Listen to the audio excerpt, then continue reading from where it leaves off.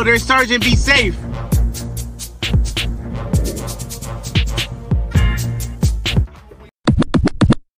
New Year's safety tips. I'm here having a good time, dancing it up with Captain Chaos and his K9 Kraken. We're going to give you a few safety tips so you can have a safe holiday.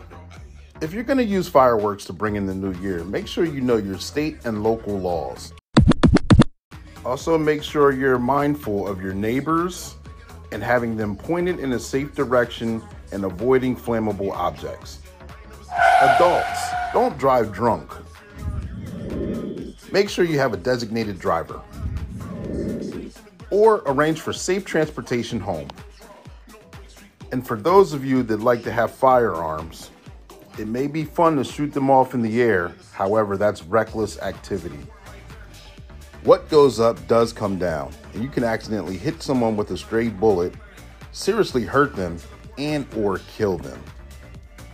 So don't change the course of your life or someone else's just to celebrate a holiday. Because you don't want to see the mean side of Kraken, as he has to be aggressive. Release the Kraken!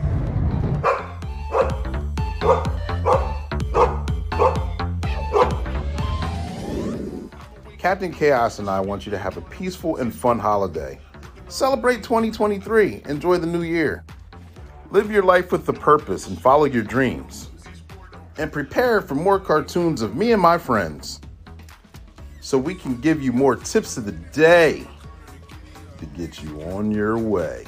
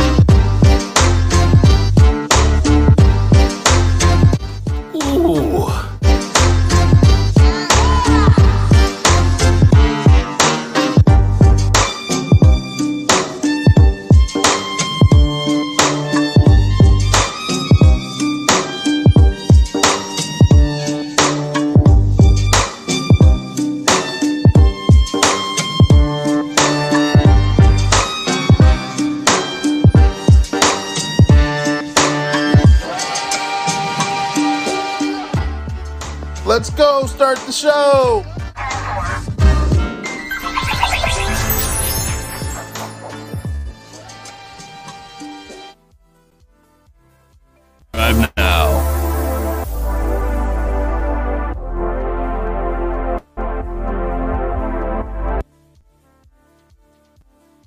Ladies and gentlemen, boys and girls, welcome to Black and Blue. For those of you who transitioned from the lab, this is now Black and Blue, where we highlight police officers, law enforcement officials across the nation who are either rookie, seasoned, or retirees. And we acknowledge their experiences, we acknowledge their businesses, we acknowledge their websites, or publications. We have a lot of fun doing it. I got a special guest in the background. I'll introduce him in a minute. But first and foremost, I want to say thank you guys for continuing to support the show, to come to the show and enjoy the platform in 2023. Happy New Year to all of you. I hope you all are safe and healthy, and we're going to continue to learn, and we're going to continue to have fun, and we're going to have a good time doing it. Hope you guys like the new intro. That is the new intro for 2023. A lot of work, a lot of fun was put into that. It's going to be going on forward. I am Coach Clee. I am your host. It's your motivational speaker, your empowerment coach, your author, and your favorite baker's favorite baker. I'm throwing a little shade right there as far as we are streaming on 5 different platforms right now for those of you who are tuning in. We're 2 on Facebook, we are 2 on YouTube, and we are 1 on LinkedIn.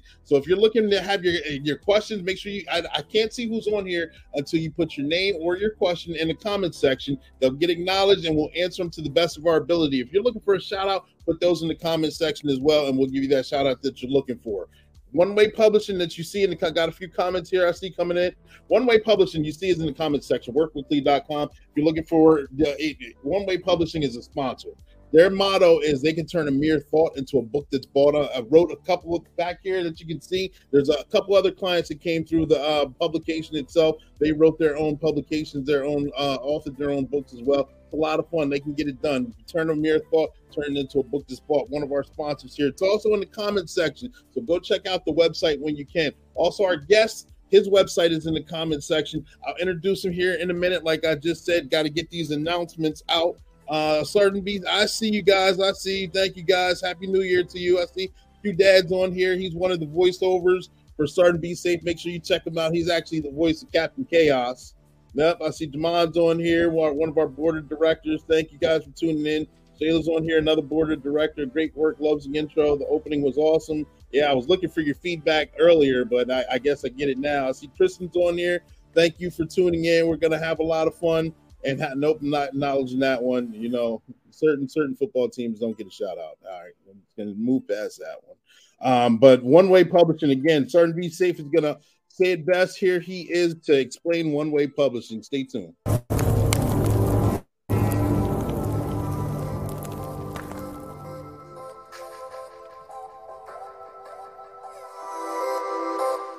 Hi, I'm Sergeant Be Safe. One Way Publishing is the sponsor for the podcast Black and Blue. And these books behind me are a few of the books that are on their website. Check out the latest one, The Lab Part 2. It just came out. It's a compilation of former guests that were on the show. But make sure you tune into the podcast. That way you can see cartoons of me giving out safety tips on how you can be safe. See for yourself. Go to the website, workwithclee.com.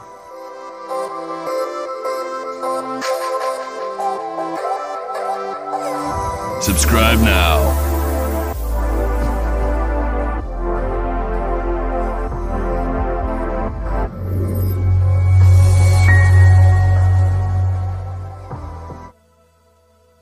All right, and like I said, One Way Publishing is available to supply your needs. Make sure you check them out. Let me get these banners back up here. There we go. Ladies and gentlemen, boys and girls. I got a special guest backstage right now. His name is Brandon Griffith. He is from Arizona. He's a 13-year vet as a law enforcement deputy sheriff. He's also had many years as an EMT in that same venue as well. He's the founder and CEO of Griffith Blue Heart, and he's going to discuss that here momentarily once we get into the meat and potatoes of this interview. He's a cardiac arrest survivor. He's also on the board of, correct me if I'm wrong when you get on here, the Arizona Department of Health and Services, Heart Disease and Stroke. You're on that work group as well. Brandon, he's also a husband to his high school sweetheart and a father to his 2 wonderful, incredible kids. Ladies and gentlemen, give him some thumbs up, give him some applause. I'm going to bring him to the stage now. Brandon, are you here? I am here. Thank you, sir, for having me on. I love that intro. Absolutely. Thank you for making yourself available. I am starstruck. I am looking forward to getting into this interview and getting to learn a little bit more about you. Ladies and gentlemen, boys and girls, get the likes up, get your comments ready. Brandon, can you tell us a little bit about yourself, please?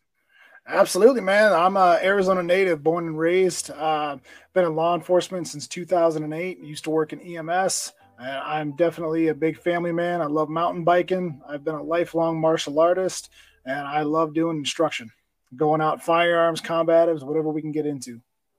Gotcha. So what exactly got you and gave you the burning desire to be a servant for the public, be an EMT or to be in law enforcement? Did something give you that as a kid, or did you come into that while you were in high school or some sort of training or going off to college or anything like that? Man, growing up, I was a knucklehead. I was one of those diagnosed ADHD kids, always in trouble. I was every teacher's nightmare. I mean, I got the cops called to our school. I got expelled. I was not a good kid, man. And the only thing that really helped me, my parents were smart enough to give me an outlet. They got me signed up in martial arts at the age of 4, and Okay. having something to channel that energy and get through it got me surrounded by military and law enforcement, and they had no patience for any of my recklessness and me clowning around. So they would smack me upside the head and tell me what was what and how to carry myself. And as I grew up, I saw the way that they carried themselves. I started doing ride along with some of the cops. I started looking at military. I knew that I wanted to go into public service. I wanted to do something, because if not, I was going to go down a whole different other path.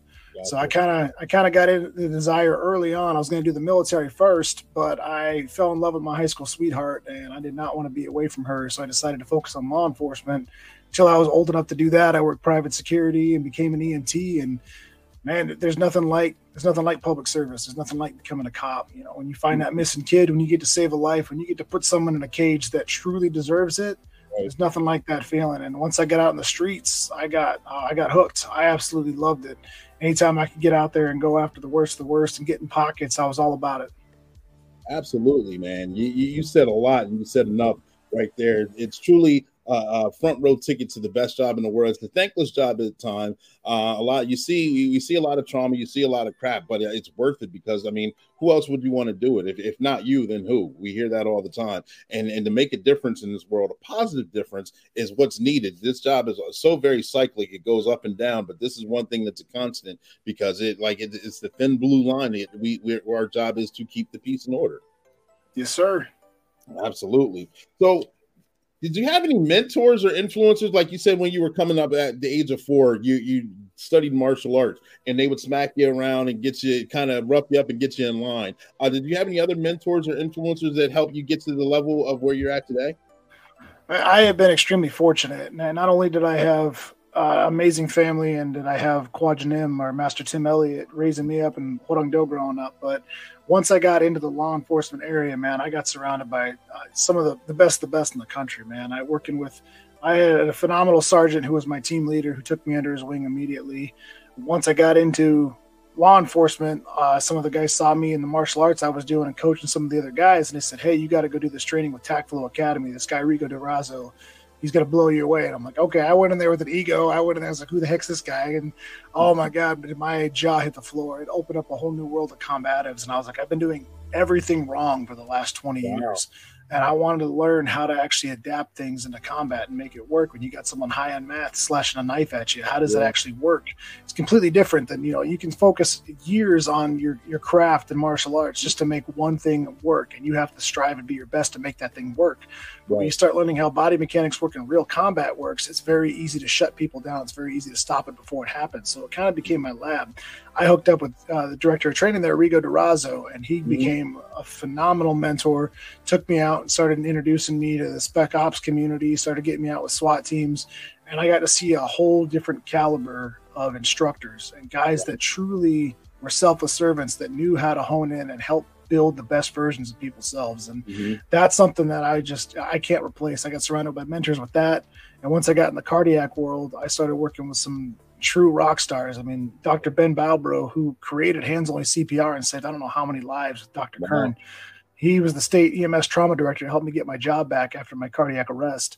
And being able to learn from him, being able to learn from one of the pioneers in it, and getting plugged in internationally in the cardiac community, man, I've had some amazing mentors and people out there, and along with my assistant chief of police, Mark Mann, who stood by me through everything we're going to talk about today. Being able to have men of that caliber have your back and show you how to do it and how to walk the walk is something that I can't be more grateful for.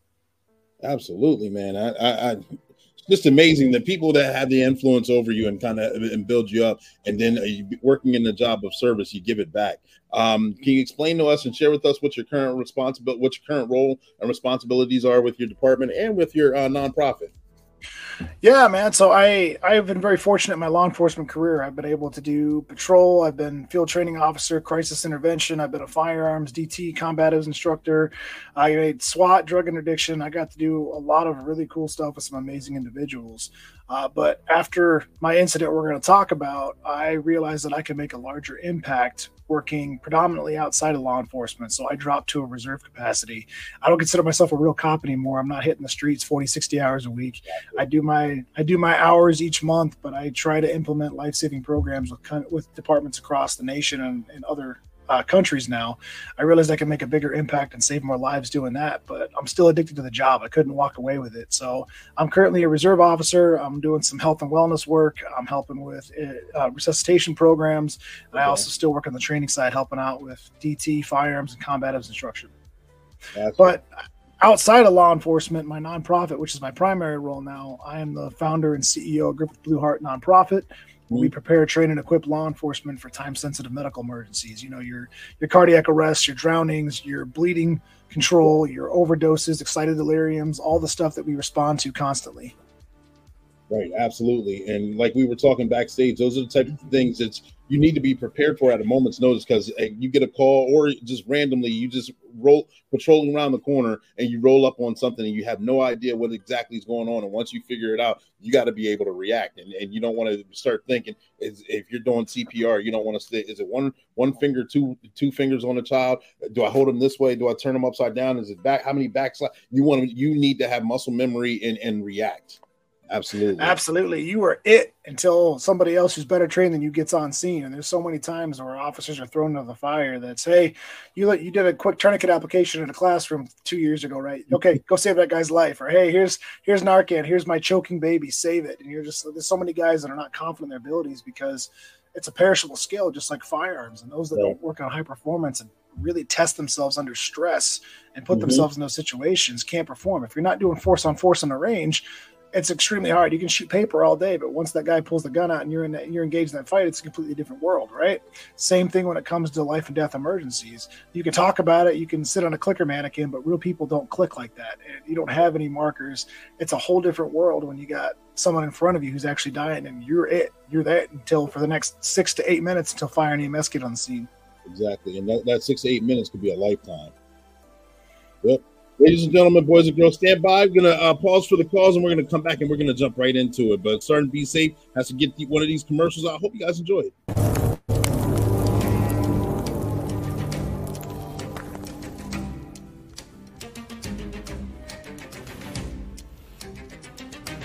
Sergeant Be Safe here. And do you think I fight crime all by myself? Well, I don't. There's a whole team of us, and right now I'm going to introduce you to one of them. He's on his way here now. When he gets here, I want you to give him a warm welcome. Hey crew, Captain Chaos here. I'm also a canine handler. Here's my dog Kraken. Release the Kraken.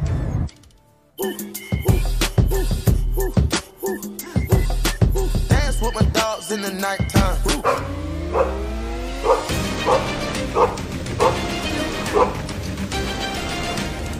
Together we fight crime and keep everyone safe. He's absolutely right. And he has a partner that rides along with him every day. It's his K9. And they work together to sniff out crooks that like to cause you and me trouble. You guys know me. I'm Rob You Blind. Oh, I don't live here. This door was left unlocked. You guys make it very easy for me to steal your valuables. Sometimes I get my friends Chance Wilder and Treacherous Tony to help me. Chance Wilder at your service. I'm the computer hacker and IT whiz. The scammer of all scammers.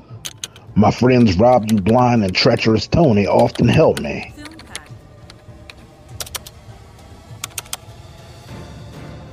Yeah, I'm Treacherous Tony. I deal illegal drugs and pills. This is just terrible news. Avoid him at all costs. My new friends Robbie Blind and Chance Wilder brought me into their crew. I don't sell it to kids. I give it to them. Ooh, party pooper be safe. You can't stop me. I know my rights. I'm just walking around here. All right. I give up. I won't do it again. Film Pack.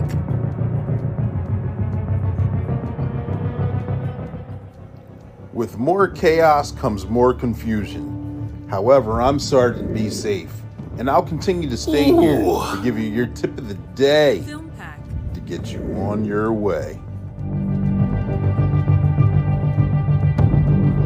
Subscribe now.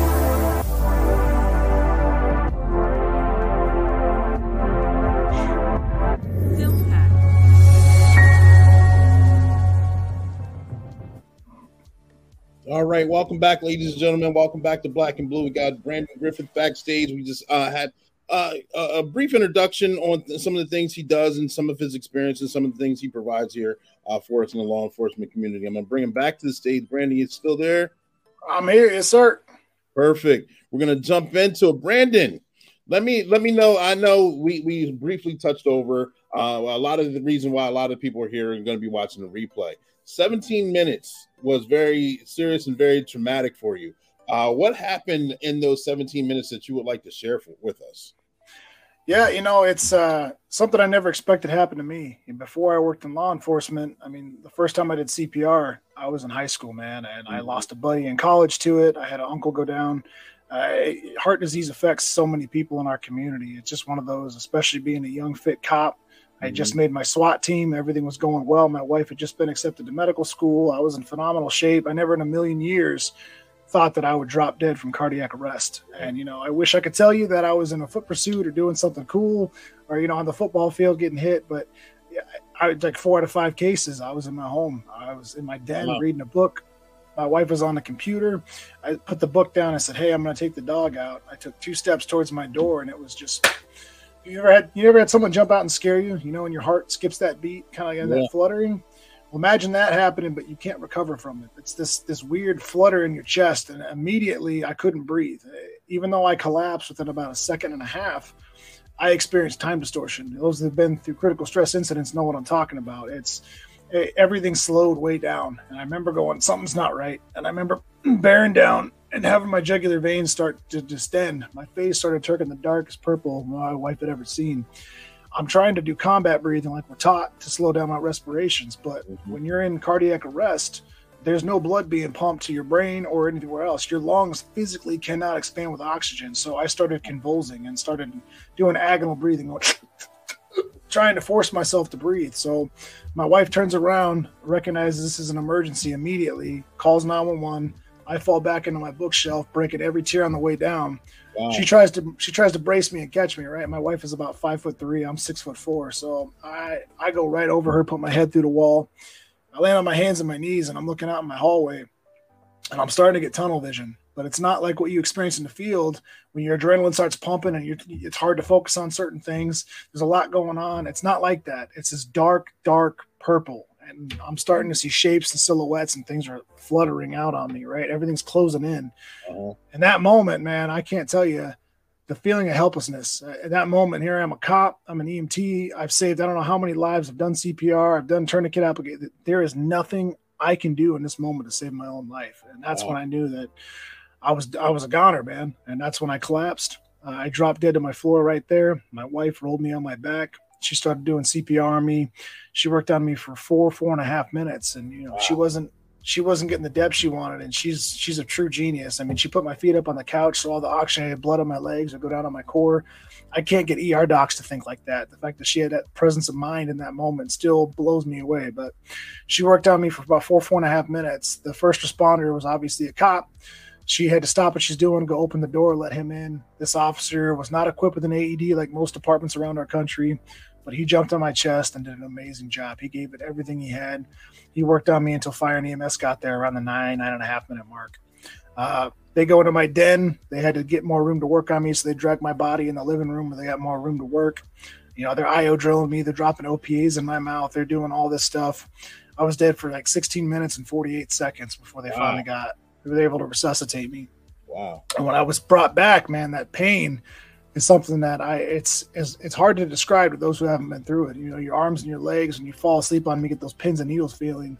Imagine that times 1,000. Like it hurts everywhere. My chest had been compressed in. I got stress fractures. There's blood in my mouth from when they put the OPA in. I can taste that. You know, when you get tased, you have that metallic taste in your mouth and that those weird tingles afterwards. But the worst of it was my head, man. With every single heartbeat, I'm getting these white flashes in my head. It feels like someone's taking a sledgehammer to the top of my head. And at that moment, I sat up. I started pushing the firefighters off me. My wife grabbed me by the face and told me, don't leave me. I said I won't before I collapsed backwards. In that moment, from that moment on, I don't remember anything almost nothing for the next 5 days because my brain was, recovering from oxygen deprivation. But I do remember feeling the sway of the gurney, and I could hear the firefighters walking on the rocks in my front yard. I mean, according to the crew, they said I was in good spirits. I was in the back of the ambulance calling them hose draggers and having a good old time. So I'm still friends with the guys this day, but they take me to the hospital and they start running all these tests on me, and I am in and out of consciousness. I'm waking up. My wife's there. I got some guys from my squad, and I'm passing back out. And they're telling me I died and came back. I'm passing back out. They're running every test possible, and they're looking at my heart, cardiac MRIs, and stress tests. I mean, they broke my blood down to chromosomic levels, looking for genetic mutations, and there was no diagnosis. Nothing wrong with my heart, healthier than a horse. And that's when I started realizing the magnitude of what cardiac arrest is, how many young people die every day, young athletic males being at the highest risk. And for me, they had no diagnosis for it. It was like, hey, from the time you're in the womb to the day you die, your whole sends electrical impulses. It takes one electrical misfire for you to drop dead, just like a brain aneurysm or something else. It can happen in a literal heartbeat. So now I'm 26 years old. I lost my spot on my SWAT team. Overnight, I don't know if I have a job. I got labeled as damaged goods. It's like, hey, we can't have this cop out here with a defibrillator. Obviously, my command staff didn't know anything about cardiac arrest. They all thought I had a heart attack or something. And I had to explain there's differences in all of this. And now that I have this device implanted in my chest and I'm on medication, I'm safer than any other cop out there. First responders are at a 70% higher risk of heart disease in the general population. And we are 25 times more likely to die from heart disease than a violent encounter with a suspect. We got 20-year less life expectancy than the people we serve. So I now had to fight to keep my job. I had to fight and go toe-to-toe with the governing board. We had to go to risk management. Thank God Chief Mark Mann had my back. He refused to let them cast me aside. And I brought in our state medical director and researchers, and I fought to go back. And as far as I know, I'm one of the only cops, if not the only cop, to return to full active duty with an implanted defibrillator in my chest. And that came with a whole other magnitude. I had to figure out, hey, does my radio interfere with this thing? What happens when I get tased? What happens if this? Okay, what happens when I go through metal detectors, when I'm going and booking somebody in jail? Like, I had to be the guinea pig, and it's not a fun thing when you're the first one to do it. You're calling Taser, and you're calling the manufacturer's device going, hey, what happens if I get tased? And the only answer you get is, we don't recommend it. Well, that's not an answer. I got to know what happens. And after 6 months, a year trying to figure this out, no one would give me an answer. So I called my SWAT medic and said, hey, bring your monitor over. I'm taking a ride. Tased myself, stood up, and nothing happened. I went in that day to get checked, and the tech was like, you did what? He's like, you realize you could have set this back to factory settings. You could have turned on the dormant pacemaker function. You could have done this. I said, then why wouldn't you tell me that when I called you guys for the last year? Why did I have to do something stupid in order to get an answer from you guys? Because they're all worried about liability and stuff. But long story short, I got back to the field, and we made a full recovery. I went back to full active duty, and now I had to prove myself to my guys. Everyone's looking at me like this fragile China doll, and I'm like, look, there's nothing wrong with me. I can outrun, I can outbench, I can outfight each of you. Let's do this. And it took a good 6 months to a year before guys realized that I wasn't just going to clutch my chest and fall over. I'm like, this could happen to anybody at any time. So that's when I realized how unprepared law enforcement really is. We're on scene first. Before the fire department, 90% of the time, we're usually on scene in the first 1 to 4 minutes, where we have the highest likelihood to save someone's life. So I'm sitting there going, why don't we have AEDs? Why does our training suck? Well, most of the time our training is you get a leftover class, like a PowerPoint, here's some clicker mannequins. They watch a stupid video for civilians. You call 911, you get an AED, and none of us take it seriously. And you take all 30 seconds on a mannequin and they go, hey, you're certified. None of us are focusing on good brain perfusion. We're not focusing on our depth. We're not focusing on our recoils, and we're not doing it realistic to our conditions. We're not doing it with the meth addict in the corner watching us. We're not doing this when we're doing it one-handed coordinating the fire department when you got a guy with a warrant in the corner and there's drugs everywhere. It's a very different atmosphere for cops. So we wanted to take that force-on-force training. We wanted to take the reality-based training we do for active shooters and for hostage rescue scenarios that we do in the SWAT world, and we wanted to bring that to resuscitation. So we created this course, and now we help implement entire systems of care. We created Griffith Blue Heart. We had to bring in experts because there was no playbook. Cops are kind of left in the middle. So we had to bring in all these experts for policies, for dispatch protocols. We had to talk about reality-based training, medical direction, and kind of give a whole system of care. You can't just throw AEDs in the back of the cop car and hope the system works out. Like, you have to have a plan in place and a whole system of care. So I know I just threw a lot at you, but that's basically how I got into this and how I got kind of thrust into it, trying to earn my second chance at life. Absolutely. Well, first and foremost, that's an amazing story. I'm glad you made it through it, and just to fight for your life, and then to get that back, and then the fight to keep your job when you know that you're good, and then to be brave enough to actually take the ride yourself with the taser just to get an answer. Or dumb enough. Whichever word you want to fill in the blank with. I mean, when I took the ride the first time, it was mandatory with my former department. I said, if I don't have to do this ride, I'm not doing it again. If I don't have, I mean, just to get away from the curiosity of, I need to know what happens. I have to know, and to do it, and then not knowing what the outcome is going to be. The outcome was very favorable. I mean, that's amazing in itself. The fight for your job back. What kind of grit did that take to actually have to go forward with it? Because a lot of guys I know, I won't say a lot of guys I know, a lot of guys after dealing with a traumatic experience like that would just hang it up and move on. That was something that was a mental health roller coaster, man. I'm not gonna lie, it was not an easy thing to do. Like, literally all I wanted to do was get into law enforcement. Once I got a taste of it, once I started becoming an FTO and started getting into DT and firearms instruction, I loved it. I wanted to be a SWAT cop. I just made my team. I made my goal, and now to be overnight be told that you can't be a cop anymore. It was like, most young guys don't have a plan B. They don't prepare for that. What happens if you get in that car accident? What happens if you're shot in the line of duty? What happens if you have a brain aneurysm? Guys don't prepare for, what if I have to change careers tomorrow? And there's so much depression, and there's high suicide rates, and there's all kinds of other things that come with it. And it hit me like a freight train, man. Like, I was an emotional wreck. All I wanted to do was be a part of this brotherhood. I wanted to get back out on the streets. I wanted to serve, and there was nothing wrong with me. And now I'm being told you can't. And at first it was like, it was devastating, man. There was a lot of tears. There was a lot of praying. There was a lot of talking to people that I looked up to, but it turned to anger real quick. It turned to, who the hell do you think you are? You can tell me what I can and can't do. I don't think so. I'm not taking no for an answer. And I had to go in there and say, show me where it says I can't do this with this medical device. And I had to go in there with that anger and that grit and say, I'm not backing down. I don't care what it takes. I'll tase myself. And it was a fight, man, and putting that on my family, because at this point in time, after your cardiac arrest, you're at the highest risk of having another one in the first 3 to 6 months. We don't know if I'm going to drop dead again. My wife was afraid to leave me at home. She had my SWAT team leader coming over to babysit me when she was at work sometimes. Like, it's a scary encounter, man. I was on the floor dead. She had to watch her husband, her high school sweetheart, dead on the floor for 16 and a half minutes, not knowing if I was coming back. Where's that income going to go? What about these medical bills? Like, all the stuff that goes along with that, she lived it. This is her story. It's not mine. I was dead on the floor. She did all the heroism here.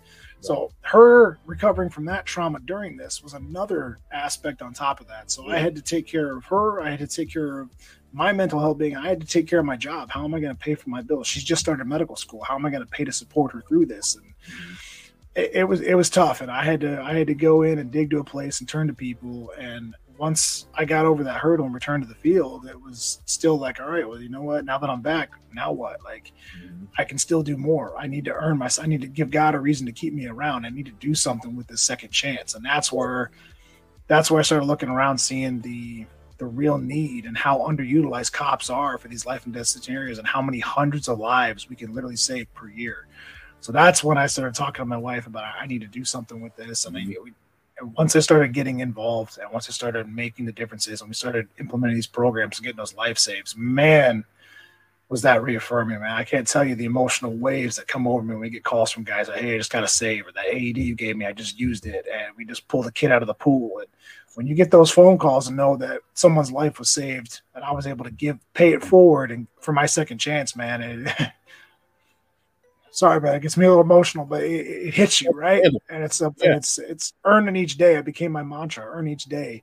At the end of each day, I got to look at myself and say, hey, was I a good enough father? Was I a good enough husband? Did I make a difference? Did I help someone today? Or did I waste the chance I've been given? Because there's 1,000 other Americans today that are going to die from cardiac arrest that aren't going to get this chance. So I can't ever take it for granted. Wow, thank you for sharing that. It was such an eye-opening experience. A lot of things that we take for granted, us in the law enforcement community and the public as well. You know, you sit on the couch, you have a day off, and you just want to put your feet up and I'll take care of it tomorrow. And you see a void, and you're filling that void. You see a need, and it gives you passion, and you can see your passion coming through and filling that void. What Griffith Blue Heart, your nonprofit? How do you fill that void with your nonprofit? What kind of services do you provide? What kind of trainings do you provide? So first thing we got to look at is we had to look at what is the problem here? Why does the system fail? Why is there only a 7 to 9% survival rate around the country? Well, how is it the cardiac community has failed this badly? To not only you say cardiac arrest. I mean, before you talked to me today, did you know it was an electrical issue? Did you think I had a heart attack? Me personally, I would have said a heart attack. Most people do, and it's okay. The heart attacks are plumbing issues. Cardiac arrest is electrical. It's like a clogged pipe versus you plug in the Christmas tree and it shorts out, right? Most people don't know about that. They don't know that we lose 30,000 kids under the age of 18 to electrical malfunctions. All those stories you see where kids playing basketball, hockey, swimming, they just drop dead, just like we just saw on Monday Night Football this weekend. Yeah. All those stories are cardiac arrest, and no one can fathom that a perfectly healthy 17-year-old kid can just drop dead. So we had to look at the issue. What is the problem? How do we actually save lives? And it's rapid defibrillation. CPR, it's not like you see in TV. You don't press on someone's chest for a couple seconds and they go, I'm alive, or they flatline. You're not restarting a dead car battery, right? The heart's in that arrhythmia, and you shock them to restore it back to a normal rhythm. Mm-hmm. So we had to sit there and go, well, why is defibrillation an issue? Well, 4 out of 5 cases happen in the home. I mean, there's a ton of great programs out there that are about, hey, get AEDs at sports arenas and airports and supermarkets. Hell yes, I'm all about that. But it's only 13% of cases. 77% happen inside the home. In your house right now, do you have an AED? I do not. Most people don't. Are you prepared? Is your spouse, is your kids prepared if you go down?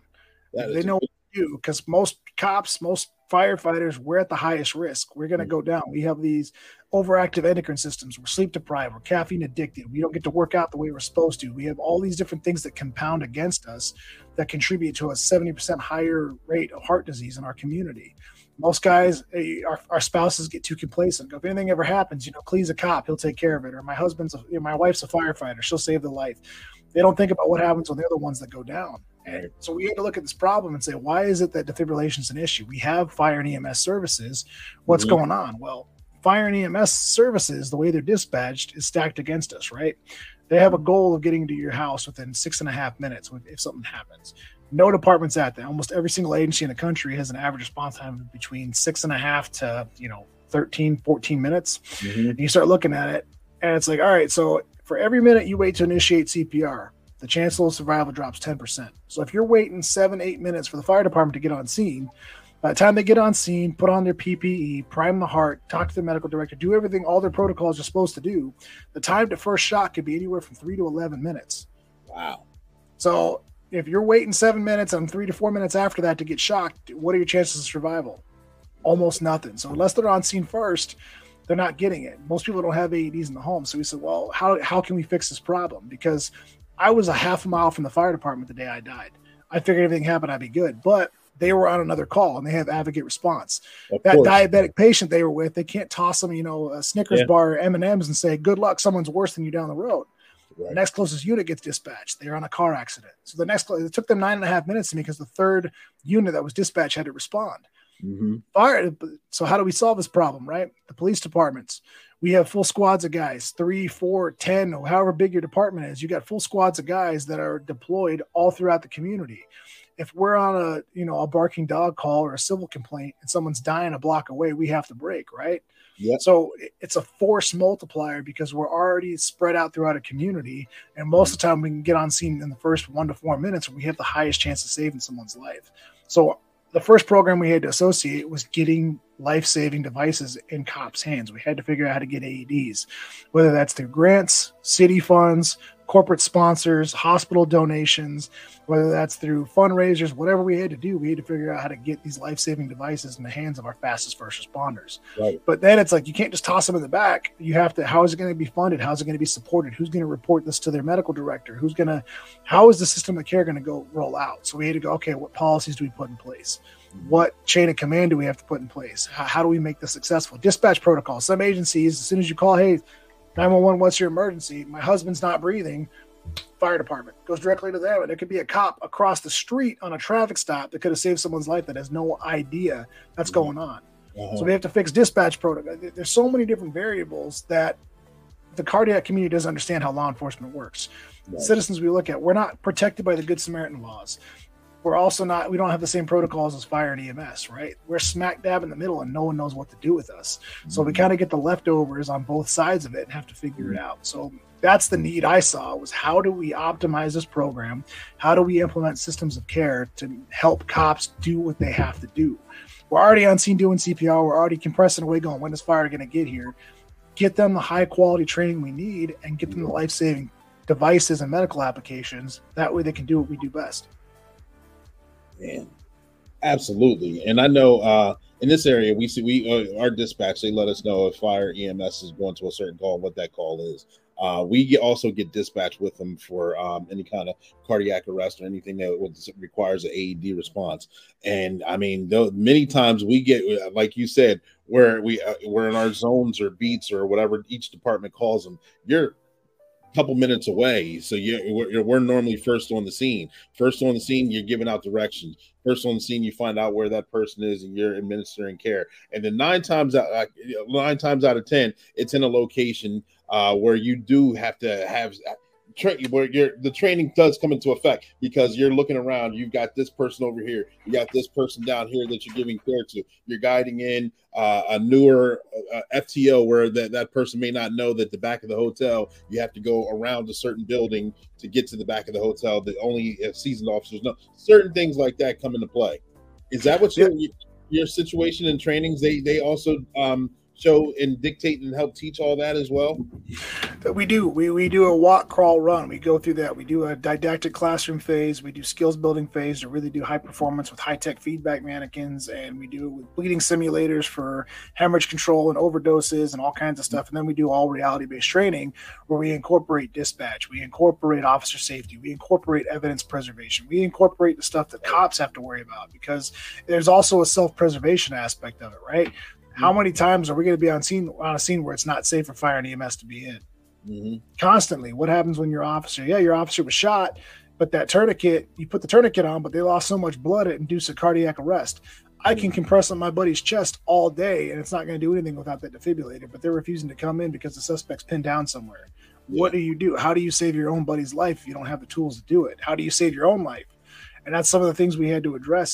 This is an issue for us. And when departments start realizing that instead of paying out benefits to widows, instead of having officers out on long-term care who suffer heart attacks or heart failure or strokes or aneurysms or anything on duty, they can start being preventative and proactive in these cases, getting heart screenings, getting sleep policies in there, helping get the life-saving equipment their guys needs, because we have to save ourselves first if we're going to serve the community, right? So we have to incorporate all these aspects, from health and wellness to the service in the community to reality-based training to a system of care. And it's complex, and it's a lot of times, man, it takes a year and a half to implement a lot of these programs with agencies, because we're starting from, because what works for a small municipal agency is not going to work for a large one. What works for county isn't going to work for a state agency. Right. So it very much has to be custom tailored, and everybody wants the quick fix. Everybody wants to just, hey, copy paste. How do I expand this across multiple avenues? And they want to make a quick buck and sell it, move on to the next one. No, if you want to make true lasting change, you need to take the time to do it right and implement it and let it grow. Cops 10 years ago, were you carrying tourniquets? Did you have Narcan? No, neither. No. No cop wanted to carry it. It was like, man, we started carrying hemorrhage control stuff out of self-preservation. If I get shot or if I go to an active shooter scene, I need to have this in case I'm hit, right? But all of a sudden, we're responding to suicide attempts, gunshot victims, car accidents. What are we gonna do? Stand there and let them bleed to death while I have this on my chest rig? No, we started using our devices to save lives, and it was like, hey, all of a sudden, cops got more saves than fire and EMS from bleeding control. Narcan, there was a huge pushback. Cops were like, we're not carrying pharmaceuticals. We're not EMTs. No one wanted to carry it until they were like, hey, what happens when you walk into that den and someone blows fentanyl in your face? What are you going to do? Oh, wait a second. So, and then all of a sudden, we're going to these overdoses of people that are going in and, hey, put this in their nostril, make a little squirt, and we got more saves from overdoses than fire and EMS. This is just the next stage in the evolution. Getting them the AEDs for our most prolific killer, which is heart disease, because this is what we're going to do.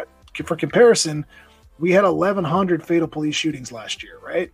697,000 Americans died from heart disease. What are we more likely to run across? You just named it. Absolutely. The numbers won't lie.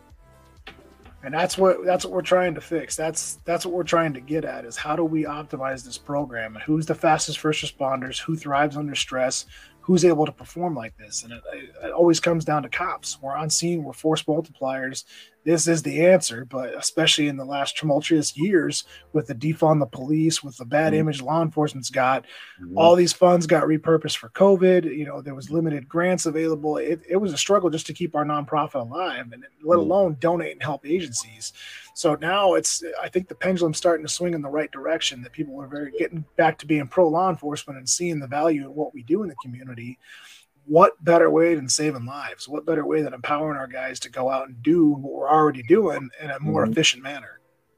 Absolutely. And I think what you touched on was you touched on a lot of things, and it's very educating. I know a lot of the myths that go along, and I probably had the stigma as well, where if you had heart attacks, it was from working shift work, from 12-hour days during the day, 12 hours overnight. You got court, then you're drinking, like you said, caffeine pills. You're not eating. You're going to the local fast food shop because it's very convenient, because you're between calls and you got to type something up and you just want to get something in your system. It's so much, and it's not even intentional. You're working so much, you don't, like you said, you don't get to work out as much as you will want to. It's just circumstantial because of your schedule. And then all of a sudden, after you're 15, 20 years in the game, you drop over and have a quote unquote heart attack from all the years of stress. And what you're saying is definitely not, it doesn't always have to be that case. It can be so many different issues or aspects at case in point, just like the football game that was aired a few days ago.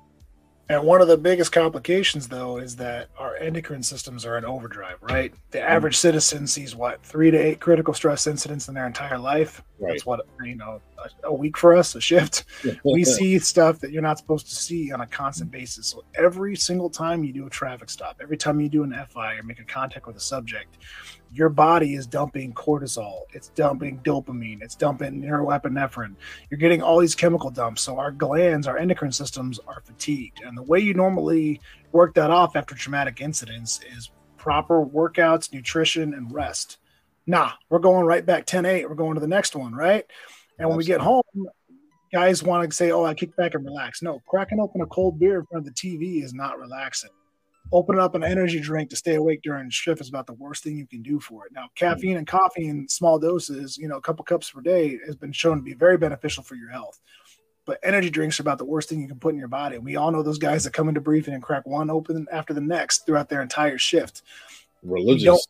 Sleep, because all day, all shift, we're getting epinephrine, we're getting these big jumps. So we feel exhausted, but we're not getting good REM sleep. We're not getting good deep. We have to wake up and go to court. We got to get our kids to school. We got to go, to this function, to that function. We have responsibilities as leaders in our community we have to take care of. Mm-hmm. So we constantly put our health and well-being on the back burner. So to compensate for that, we go to caffeine. To compensate for that, we go to the gas station or hit the drive-through because I was too exhausted to make food, but make a healthy meal for this. And our departments aren't helping it. We're also not, most of the time our insurance covers a good heart screening. How many cops do you know actually get their hearts checked? They may do a physical, but how many are getting cardiac workups, getting their calcium checks, doing a cardiac MRI and EKG? It's covered by your damn insurance, and you're at a higher risk.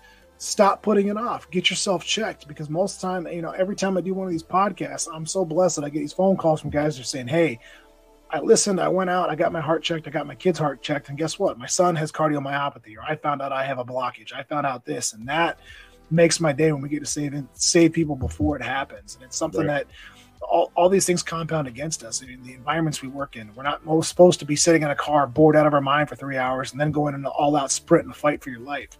Going from, extreme cold to a heated car, or, here in Arizona, you're going from air conditioning or the gas station freezer to 120 degrees. So, I mean, the body's not meant to take what we do on a daily basis. So we need to start making better programs to take care of ourselves. So not only that we can live longer, but we can pass on our knowledge to the next generation. Absolutely. Ladies and gentlemen, boys and girls, I hope you guys are taking notes. Hope you guys are writing this down, and definitely make sure you guys schedule that appointment to get checked. The insurance does cover it. Stay tuned. Sergeant Be Safe has a commercial interlude. Stand by.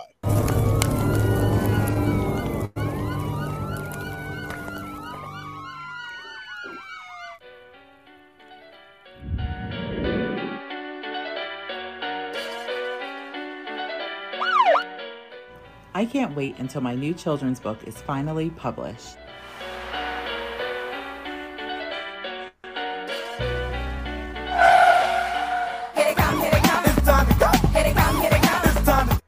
Just riding along in my car listening to music.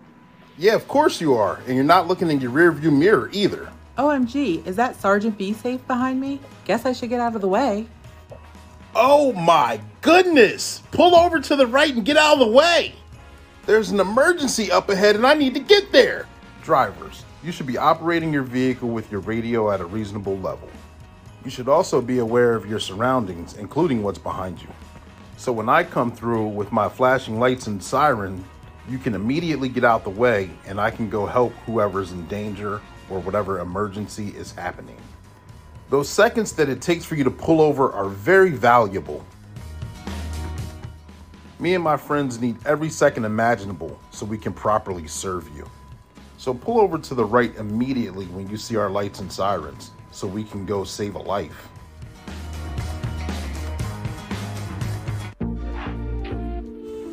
Ah, my packages have finally arrived. About time. I'm sure glad I live in an area where nothing happens. Only action around here are deer chomping on people's flowers. I'll take him in after I get done cutting this here grass. This is my favorite pastime. Aha! I see a package left unattended. Another crime of opportunity. Easy pickings for a guy like me. Oh no!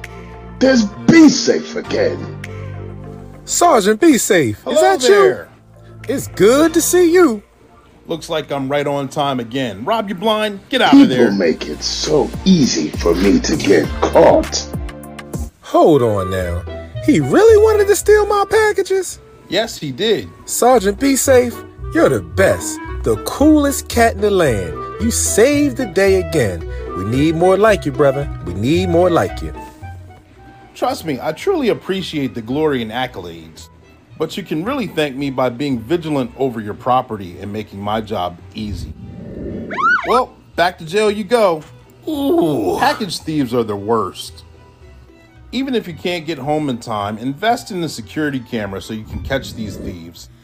And their next view will look like this. Trust me, this isn't a good view. These seats aren't made for comfort, they're made to transport. Kids, this is one seat you don't want to sit in. Just imagine what your parents would think. Ooh. And this is Sergeant Be Safe giving you another tip of the day to get you on your way.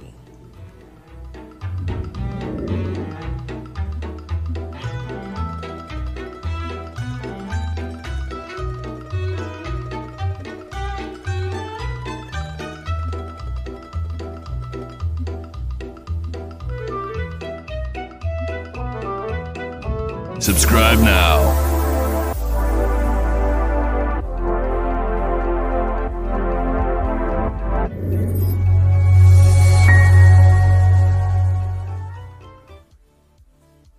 All right, ladies and gentlemen, boys and girls, welcome back. Thank you guys for tuning in. We are still here with Brandon Griffin with Griffith Blueheart, his nonprofit.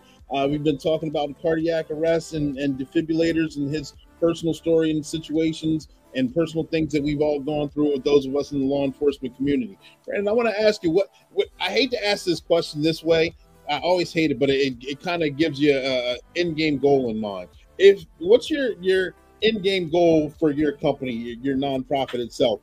Really, realistically, a 3 to 5 year. But where do you visualize your nonprofit in the next 3 to 5 years? I'll put it that way. Man, I'm a street cop, right? I'm a knuckle dragger, and I had to learn the business side of things like so many guys that leave the field. So I'll tell you that I want to learn more about the business applications, the fundraising side of it, the stuff I'm not good at. Me and my guys are phenomenal at program implementation, at instruction and training. So being able to grow and scale this and start doing train-the-trainer programs and implement this with agencies across the country, because that's how we make the force multiplier. That's how we really save lives. I mean, I'm not exaggerating when I say it keeps me up at night that we could save hundreds of thousands of lives each year if more agencies adopted these programs. I mean, we have literally quadrupled survival with the agencies we've implemented the stuff with. We are getting dozens of saves at a time, and it's something that I am incredibly proud of. I want this to grow like everything else. Like it's common nature now for cops to have tourniquets. It's common for everyone to have Narcan. It's expected. I want this level of training, and I want reality-based training for resuscitation to become the norm for law enforcement. Like we go out and do force-on-force training, we do simulations. I want that to be the regular for resuscitation because that's what we're more likely to run across. I want this to spread like wildfire, and that's where we're trying to get to the point where we can do a train the trainer, come to an agency, train your guys how to run this, accredit you, and help you, give you templates, give you recommended gear lists, show you guys how to do this yourself, because we don't want to be the only ones doing it. So many times, especially in the cardiac and business communities, everyone wants to be the only one doing what they're doing. You know, you're either with this manufacturer, you do this CPR program or this CPR program, or you do this. I'm tired of that. We're public servants first. Cops and firefighters don't think that way. We need to solve this problem. We're problem solvers. That's what I want this to get to the point where this is out of the hands of corporations. This is out of the hands of that. This is public servants problem solving and doing what we best and adopting these programs to serve our community, because preservation of life is our highest priority. Absolutely. Couldn't have said it better myself. Yes. So throughout that system itself, we talked about the 5-year goals and wanting to implement that with departments. You answered one of the questions I was going to ask. Do you actually go out to individual departments, or do you have a location where departments or trainings come to you? And with that, once the training is administered, I saw on the website you offer follow-ups, or you offer trainings for grants, or you offer trainings to keep the funding going or to keep the projects going. Can you touch a little bit on that? Yeah, we do it all. Once we partner with an agency, we work with them and we work with their command staff. I mean, a lot of times you get passed off to a training sergeant or somebody else that's already overworked and has too much on their plate. So you have to go from the top down. You have to get buy-in from the command staff and then implement it from the top down. So once we work with command staff members, we implement an entire system of care. And like if I work my butt off and I write all these grants, I mean, I get you $100,000 grant and I give you this program, you need to have a plan in place. We're going to sustain it. I'm not going to give you $100,000 worth of free stuff if you're not going to make this program a success. Right. So we need to have checks and balances in place. So we need to make sure, okay, how are you going to sustain this program? As a private EMS group, can I help you with pads and batteries?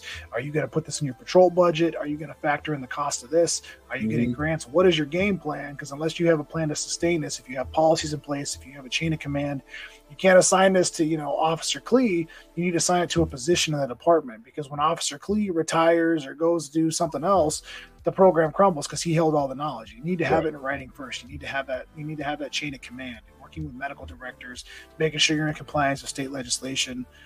All of that has to be there. And we are very fortunate to do consulting and work all over the country. We get calls from agencies that say, hey, we just bought AEDs. We want to do a policy. We want to figure out how to sustain this. Or, hey, we need to figure out this. Can we get a recommended gear list? Or can you come out and do training for us? We have agencies, from Hawaii to California to Pennsylvania to all over wanting to work with us right now. And we're lining up trainings for the 2023 year we're trying to get to the point where we're doing the train the trainer. And yes, we will come to you. We will travel. We will get out there. We will put on high performance resuscitation training. It's an eye opener, and we are actually proving that cops are better at resuscitation than most ER nurses and doctors. We are very competitive. We want to beat each other. We're very good at doing muscle memory and fine motor skill development. Everything we do on the firearms range translates into resuscitation, your depth, your recoil, getting that perfect rhythm. So cops, we're doing this program with them, and we have increased overall resuscitation scores to 98%. It's the lowest score we've ever had at the end of our courses. We go back 6 months to a year later, and cops are still in the high 80s, low 90s. And most of the time, ER docs and physicians, they have to train quarterly because after about 60 days, their scores plummet. Well, look at their training. They walk in, there's a big gurney with a big mannequin on it. There's no stress. They go out there, they sing Staying Alive while they're doing their compressions, and that's, hey, they're good to go. There's no stress. They're not triggering their parasympathetic nervous system. There's no realism to it. There's nothing on the line. Once you start getting those adrenaline rushes in training and it make you critically think under stress, guys remember that. They go, man, that was good training. We need to be doing this more often. And that's what we're trying to get to with the levels of it, to be able to expand that and show other cops how to do this so we don't have to physically be the ones doing it all the time, but still advise them. Gotcha. So if there's a department that's watching right now, or they're going to watch the replay, and the website, your website's scrolling below, and it's also in the comment section, and they wanted to reach out to you, other than the website, how would they get in contact with you? MattGriffithBlueHeart.com. We've got the website. I'm on LinkedIn. I'm Brandon Griffith. We're going to start going on other more. I'm not a big social media guy. I got to get on that though, because that's just the world we're living in. So we are going to start getting Instagram and Facebooks and all that stuff. But they can contact us direct. We've got our emails listed out there. My phone number is easy to get a hold of. If they want to get a hold of Griffith Blueheart and start working on these programs, we're more than happy to work with them. Absolutely. Hey, Brandon, you gave a great live. I appreciate everything you've done. We you donated at a wonderful time. Your story is incredible. Before we go, through the course of conversation, there may be a question I forgot, or there may be something triggered that you may have remembered. Is there anything that you would like to share with us right now? As of right now, the floor is yours. Again, I just really want to strive the fact that, prepare your loved ones. Don't let your loved ones become another statistic. I don't want you to be in that situation when your spouse, your parent, and your kid drop in front of you and you questioning your ability. I don't want you to have that. I want you to play those what ifs that we do on the streets. What happens right now if at dinner my wife collapses into her dinner plate? What do I do when my kid drops? Is my kid's school prepared? Start being a champion for change, because that's what we are. We make the differences. Every time we put on that uniform, we sign a blank check up into including our own life. We can be the change we want to see. We can start implementing it, be those champions, and start going out there. Make sure your schools are prepared. Make sure that your homes are prepared. Take care of yourself. Don't wait for your department to sponsor or to buy it. Take your own initiatives. Get your hearts checked. Take care of those around you. That's what you do as a leader. You take care of those around you and make sure that you are earning each day you're given, because it can literally end in a heartbeat. Don't let this job become too entwined with your identity. Too often, guys, I am a cop. That's who I am. No, that's what you do. And literally in a heartbeat, your entire career path could change. A car accident, anything else. Have backup plans. Don't be one of those guys that go down that mental health rabbit hole or start going towards suicide because you didn't start thinking of what happens out this. Don't become that role. You were still a husband or a father or a wife or a family member or an advocate or a gymnast or whatever it is that you're into, but start adopting things outside of this role and have backup plans, because we need people like you, people that are willing to raise their hands and go out there and serve their communities and make those differences. So earn each day you're given. Love it. I love it. Brandon, thank you for coming on. I appreciate everything. I appreciate watching you move forward, watching you flourish. I hope the goals that you spoke of do get accomplished. I'm looking forward to watching departments grow. And you're saying cops are out here outperforming ER doctors and nurses. I like that. Yes, absolutely. We are very competitive. We're competitive in-house, and we're competitive. Each department, we're competitive nationally. So to actually hear that so much, we get so much grief in the world. So to actually hear some positives is a wonderful thing. Absolutely, man. Thank you so much for having me on and listening to me yap today. I really appreciate it. Yeah, absolutely. You gave a good story, gave a good testimonial. Ladies and gentlemen, boys and girls, thank you guys for tuning in. We go live weekly. We got a special lineup for 2023. I'm excited about this entire year. We got so many good people, so many good stories, so many good situations coming down the pipeline. Tune in weekly. We go live weekly at 7 p.m. Eastern Standard Time. Make sure you guys tag, like, and share, and stay tuned. We got Certain Be Safe. It's going to take us out, and we will see you guys again. 10-4, over and out.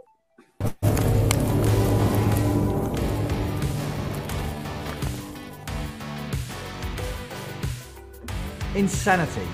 Doing the same thing over and over and expecting different results. Sergeant Be Safe here, and I'm stuck in the office.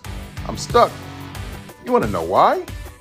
I'll be completing reports for stolen vehicles. Yeah, that's right, stolen vehicles. I tell people all the time to lock their doors and put away their valuables. However, this continues to happen. Do you know that about approximately 95% of all auto thefts can be prevented? Here, let's go for a walk and I'll show you a few examples. Example number 1. You go to the store and you leave your car running. Little do you know that Chance Wilder's on the prowl. He sees your car running with the door unlocked, gets in it, and they're off! At the start. Oh no! Frustrating. Let's move on to example number 2. Ooh. You're at home and the car's parked for the day. But you feel safe and secure and believe this could never happen to me. And there's Rob You Blind going from car to car. Just got caught though. Poopa, be safe. Hands up. You're coming with me. Ooh. People leave their car doors unlocked and believe it or not, their keys in them. Here's video footage of someone going onto someone's driveway and entering their car, and guess what? Stealing that too. Even if you don't keep your car key, don't keep your spouse's key in the vehicle either. Believe it or not, they park right beside you. So therefore, take the extra step, lock your vehicle, and take your keys inside. So here's a little bit of information for you. If your car is ever stolen, and then I find it and recover it, it's usually not in the same condition that it once was. It could have been involved in a motor vehicle accident because of joyriding, or just have more dents, scratches, and damage on it. You'll get an incident report and a tow bill.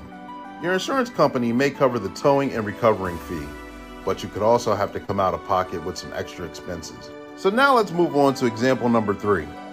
Parking lots at major businesses are prime targets. Lock your doors, put valuables away, park in well-lit areas, and definitely do not, I cannot stress it any harder, leave your vehicle running in the parking lot. Because no matter how many times Rob You Blind and Wild Chance go to jail, they will always take advantage of a prime opportunity to take your valuables or steal your vehicle. Don't be an easy target. Hands up, you both are coming with me. Ooh. These are just a few examples of how you can protect yourself and be vigilant with your property. And that's your tip of the day to get you on your way.